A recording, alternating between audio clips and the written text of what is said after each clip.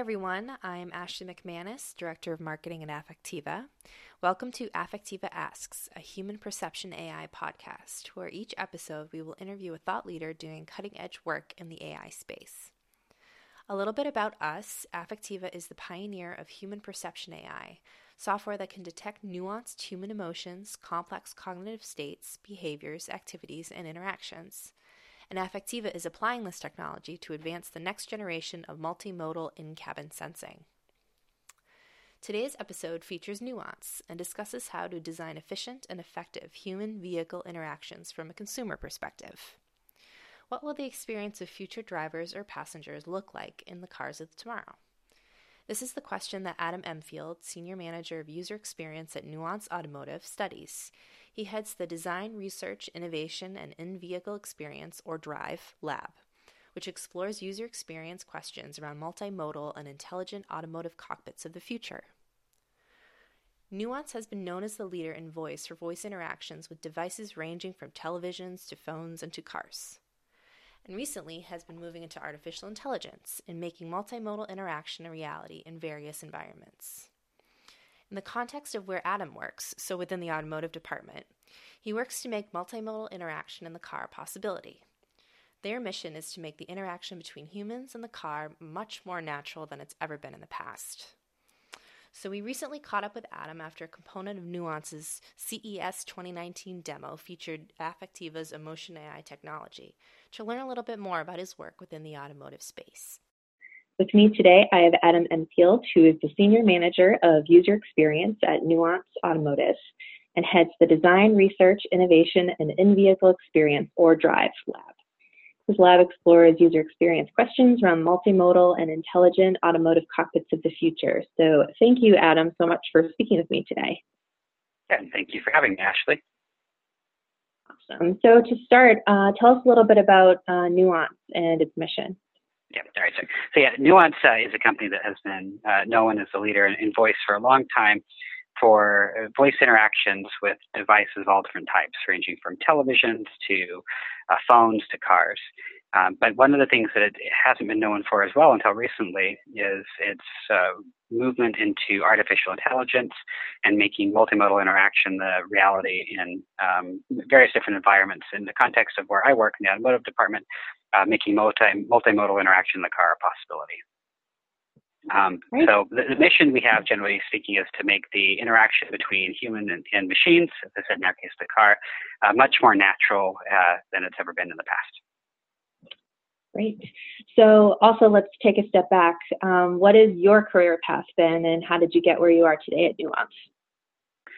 So I come through a background in human factors psychology. So I come through kind of the cognitive side of psychology, running experiments, where throughout school I studied the way that people acted with automation and the way that attention worked, looking at in three-dimensional objects and things of that nature. And that led me down the pathway a lot of us in human factors do into the user experience world, where I've worked at least my entire working career in user experience there. And so for here, it started out at Nuance actually working on kind of ad hoc research projects, user experience research around just whatever someone needed the most. And that evolved into a point where I had more demand than I had time for. And so I ended up needing a team and have since been able to build out a team with a much more specific mission, trying to have resources that allow us to support the research questions for the automotive space, ranging from innovation topics in the future to customer projects that are being worked on right now. And as that demand has grown, it's expanded to where my role now has shifted into managing that cross-functional team, the Drive Lab you mentioned earlier, which is composed of UX designers, UX researchers, and UX engineers, where we're able to not just to answer research questions experimentally, which of course is in my background, but actually designing experiences, testing those experiences, and to some degree building those experiences within the team. Awesome, so cool. So we actually had you speak at our Emotion AI Summit last year in a very well-attended workshop session. So for those listening, could you give a little bit of a recap on what you presented? I know there was some car simulation experiments, there was a methodology to it. like what causes emotion in the car, how people want the car to respond, and some of the other findings that you did? Yeah, of course. It was an absolutely wonderful event end to end, and it was a pleasure to be able to be there and talk about some of the work we're doing together for this. The study that we had done that we presented there was kind of a fascinating first attempt on the Nuance side to investigate what would happen if we had emotion detection in the car, what can we do with it, what should we do with it, and what do people feel about the different ways it could react. And so we looked at what would happen if we tried to evoke some happiness or joy, if we evoke some anger, or if we evoke some surprise in people. And we tested some ideas for, if a car detects that you feel one of those three emotions, what can it do? And we found that through some pilot testing, people wanted it to either play some music for them, to say something to help kind of reinforce the mood or help them get out of the wrong mood, or to try to complete an action such as reroute navigation if they're stuck in traffic. So we had people test this out to see what they thought about it, and found that for the most part, people liked the idea of seeing how emotion could be used in the car. They weren't concerned around privacy or invasiveness, which we had a thought they might be. And they thought that it was cool that a system could do something with that. But they were really interested in seeing in the future what more we could do, and trying to find ways that we could make sure that we could create a customized experience. It wasn't just kind of a one-size-fits-all, you're happy, here's what I'm doing, you're sad, here's what I'm doing, but rather go into something that would learn about any given user over time and learn, this particular user, when they're frustrated, here's how I make things better for them. And when this person's happy, they want me to step back and leave them alone. That's kind of the direction that they'd like to see it go. Awesome. Was there anything in that experiment in terms of results that surprised you?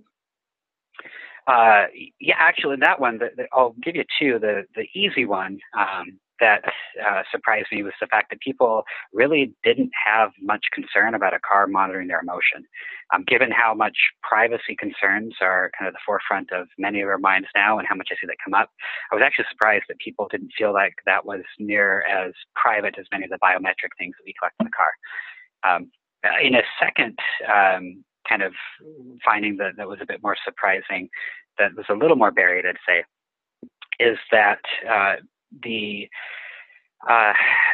people's concern around the way the system might behave when they're by themselves versus when they're someone else was, I think, a bit more profound than I thought, where people were concerned about being so much more guarded with their emotions if there's a passenger in their car, whereas they may not be if they were by themselves. And while that makes sense in some regard, it introduces kind of a surprising challenge of how should the system behave as far as consistency goes when someone's alone versus when they're not. Very cool. So maybe in regards to this experiment and others maybe, what are some major takeaways for kind of this data that you found? What would you want like OEMs and tier ones to be able to understand from this type of consumer research data? In the context of this, I'd say it's something that that users aren't worried, as I mentioned, about having their emotions monitored, but they want to see what the OEMs want to do with it. And they want a kind of clear understanding ahead of time when they get in the car with some transparency, what are you going to do with this information and what are you going to give me? And more importantly, on top of that, what they want to see is an experience that is personalized. I mentioned earlier, they don't want a one-size-fits-all. So it's something that if an OEM is going to build a system that can utilize this type of information, they want to ensure that the user can get in there and have it, first of all, learn about them, but then customize it to make sure that it actually fits their kind of unique needs as an individual. Because emotions they're kind of fuzzy. They're things that, while universally we feel the same emotions, the way we want people and machines in turn to react to us is going to be different for every one of us. Absolutely. So at Affectiva, we're working with car OEMs and tier one suppliers on human perception AI, which is about detecting all things human within the car. Today, we're focused on driver monitoring specifically and improving road safety that way through distraction and drowsiness detection. But we're going to expand our AI to things like occupant experience monitoring with our emotion AI. So from where you are sitting and based on your experiences, how might this be helpful to car passengers and drivers? What would a successful implementation of this technology look like to you? There's a couple of things there that I think are going to be really key and important to make this work in the ways that we'd like it to and our users would. First and foremost, you mentioned safety. Distracted driving, drowsiness is a huge part where for almost any new feature we want to put in the car, whether it's emotion related or new sensors that have nothing to do with that, if it can improve safety, that's one of the number one things people want to see. And so I think that's a key there. Going beyond that, though, I think what becomes helpful is when we start to look at any other pain points people have in cars, the way that AI can help us get around those. And being from a voice company, I'll pick on voice for a minute. The ability to go beyond just having a fixed dialogue with someone that we tried to design, make sure works perfectly for everyone ahead of time. If we could simply detect that someone is frustrated and adapt the way we interact with them based off that frustration, then we're removing a roadblock to using voice technology. And if we continue to find other roadblocks, we detect that someone is stuck in traffic and they hate traffic, and we use that to help them get around it, or we identify any other pain points. Once the safety layer of problems is solved, I think the ability to add those abilities to get around other pain points is going to be one of the most powerful things that emotion AI can offer in the car. Absolutely. Very cool. So I want to ask you a few questions about some recent articles, blogs, white papers that you've written. One of them was how to avoid common automotive HMI usability pitfalls. So in the context of that paper, what advice would you have for OEMs and tier ones that are designing these HMI systems? Fortunately, I think as an industry and in tech, we're doing a lot better about getting around some of the basic voice pitfalls because people are getting used to voice. But when it comes to some of the ones that are less obvious that we talked about there, some of the advice I would have is, to put yourself in the shoes of an actual user in these systems before who might be new, and think about kind of what they are thinking about the first time they're using the systems and what risks they have, and make sure that you're not having knee-jerk reactions to the data that you see coming out in JD Power, for example. And to give an explicit example there, when in JD Power, for years, people have complained that they feel that some of the voice prompts in cars are too long. And if we react by just trying to shorten those too much, we end up with a rigid system that has these really unnatural sounding voice commands and that people walk up with and suddenly feel like it's unintelligent. Whereas if instead we make the prompts actually natural and it responds by saying things like, all right, how about one of these options? And it starts sounding more human, more real. Mm-hmm. The prompt itself might be longer, but the fact that someone feels more at ease and more comfortable means that they're more likely to be able to get through those interactions more quickly. Right. Very cool. Another topic that was interesting was this notion of car manuals with self-aware cars. And specifically, a stat that stood out to me was how Nuance research indicated that 23% of people say they only look at their car manual once after buying their car. I was wondering what you could tell us about this. What type of information are people looking for and how maybe they want it provided? Yeah, that's it's one of my favorite studies recently because it was one chock full of surprising findings, I would say. The 23% of the statistic wasn't surprising. We know that people don't often read the manual, and we try to design products around that. So that I think was kind of given. But beyond that, then when you start talking to people what they want to have in a manual, if you constrain it to a car manual and you're saying, all right, you have a digital version of a car manual, you can search on either your touch screen or with your voice, people start to ask for things that we would expect. What's my appropriate tire pressure? What's the octane of fuel I should use in my car? How do I install a car seat? But when you abstract it from a car manual and you don't frame it around that and you ask what things people want help for, they actually kind of go off the rails from what we have in a car manual and start asking questions around what's the most relevant to me at a given time while I'm driving the car. So they might ask, how many minutes till my next exit? Or they might ask, what's my current fuel economy? Or when the tire pressure light comes on, instead of just asking what that is, I might go, do I need to stop to get fuel or to fill up my tire right now? Or can I wait a couple of hours? So they really start asking these questions that really are, when you think about it, they make perfect sense that in the moment, what does a driver want to know about a car? and they go beyond just what's in a manual and come down to more about the car being self-aware and aware of itself and what the driver is doing in it. Oh, that's so cool. And another white paper that you wrote, privacy versus functionality. We touched on privacy a little bit earlier, but we always get questions and concerns about data privacy. I was wondering if you could share some findings on this study you conducted and how car companies might go about striking that balance. Yeah, the balance is the key there, and that's something we suspected going into the study. So the premise of this study was that people care about their privacy and they hold data close to them. Some of it's held closer, and some of them they're more willing to give. And that if you look at companies that have been able to acquire large amounts of data, Facebook, Amazon, Google, companies like that. The reason we think that people are okay with that to some degree is that they're getting some value, some functionality or capabilities that they place a high premium on, some value on. So in the context of the car, I thought was, well, what happens if you frame this in a way to people where you can give them all this new functionality where the car really can learn about them, learn from them, and do new things from them? Are they willing to share more data with the car? And what we learned here was if you simply upfront ask for people to share information about themselves with the car, ranging from their name and going to the most private things such as social security numbers and text messages and things like that, that people are generally very protective of everything but the very basics. First name is fine, and maybe the city I work in is fine, city I live in is fine, but beyond that, they're more hesitant.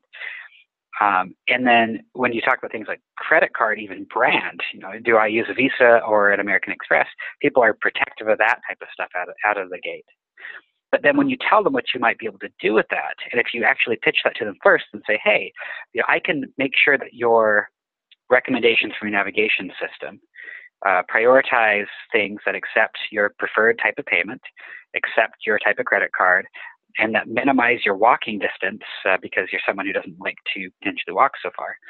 When you give them that use case first and tell them what the value is, they suddenly become much more likely to share the data with the vehicle.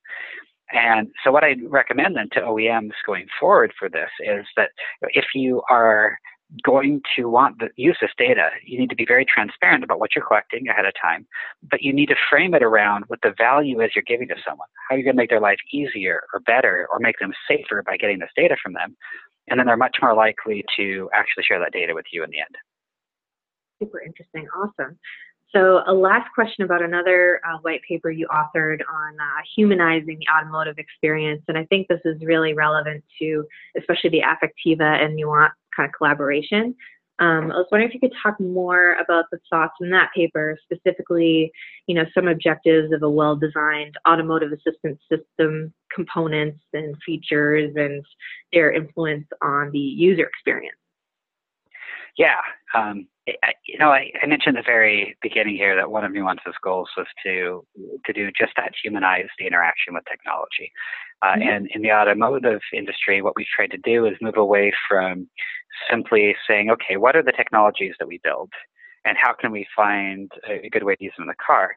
And instead, we're trying to take a step back. Okay, put a human in a car. What are their needs? What are their wants? And how can we facilitate those? Through the lens of how can we facilitate those by using the most human-like ways of interaction? And if instead of looking at the technologies and trying to find which problems we can solve with them by looking around the user experience, what we've been able to do is identify that if we are designing things kind of, holistically for the system this way, that the technologies that we have and the ones that our partners have, that they actually kind of neatly fall into solving these problems.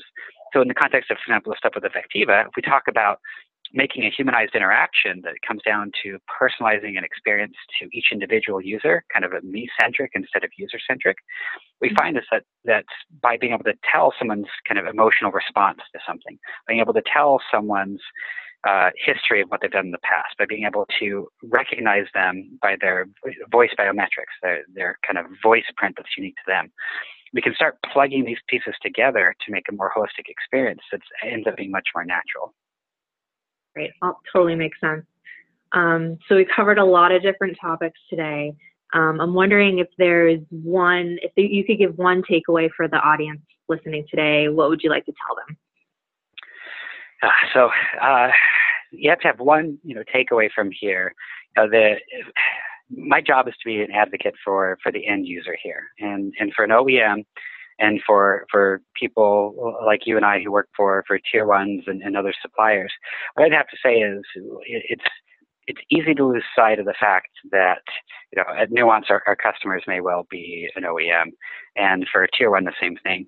But in the end, I think what the most important thing to do is to put yourself in the shoes of the person who's going to use the final product and design for that person. And to do that with real meaningful data and examples. And if we do that, and remind ourselves that, the final end user, necessarily to the customer that we work with, comes first, then what we'll find is that everything gets better all the way up the chain, and that everyone ends up happier in the end.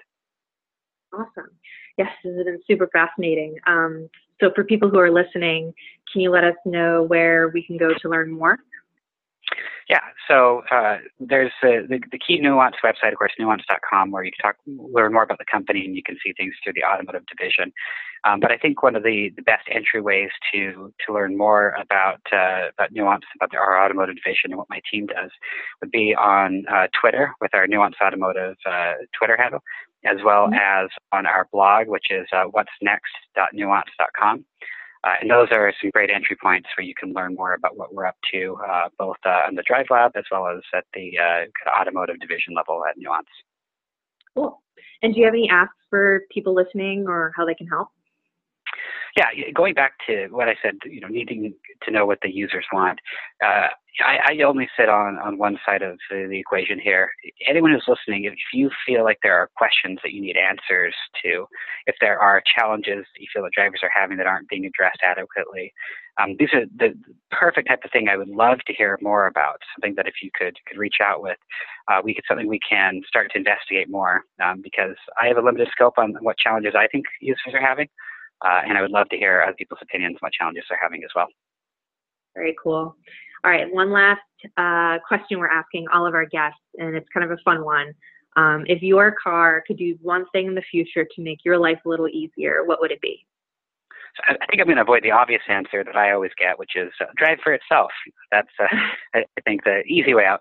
And I'm actually going to say that if I had a car in the future that could handle errand planning for me, that would be the best. And it's a computational problem, but if I have to do 6 things in a day, and if it can simply figure out how much time I'm going to need at each destination, how much time to get there, the traffic and the time of the day, and optimize that route for me, so it can just plan the order in which I do some of these things for me, that would be something that would make my life, and I think many people's lives, a heck of a lot easier. Awesome. Well, this has been super fascinating, Adam. Thank you so much for taking the time to speak with me today. And thanks, Ashley. I appreciate the opportunity. What I loved about the conversation with Adam was his focus on the end user. So for an OEM and for those who work for Tier 1s and other suppliers, such as Nuance and Affectiva, it can be easy to lose sight of the fact that it's really important to put yourself in the shoes of the person using the final product and to design for that person with real, meaningful data and examples. So if we design for the end user and remind ourselves that it is this final end user of the OEMs and Tier 1s that we work with comes first, then we'll find that everyone ends up happier in the end. I hope that you enjoyed today's podcast. Remember to subscribe to Affectiva's Human Perception AI podcast on Apple Podcasts, Google Play, Stitcher, wherever you get your podcasts for new episodes. We are also on social media, so please reach out to us on Twitter, Facebook, LinkedIn, and Instagram at Affectiva to share any feedback you have on the show and weigh in on the discussion. Until next time, thanks for listening.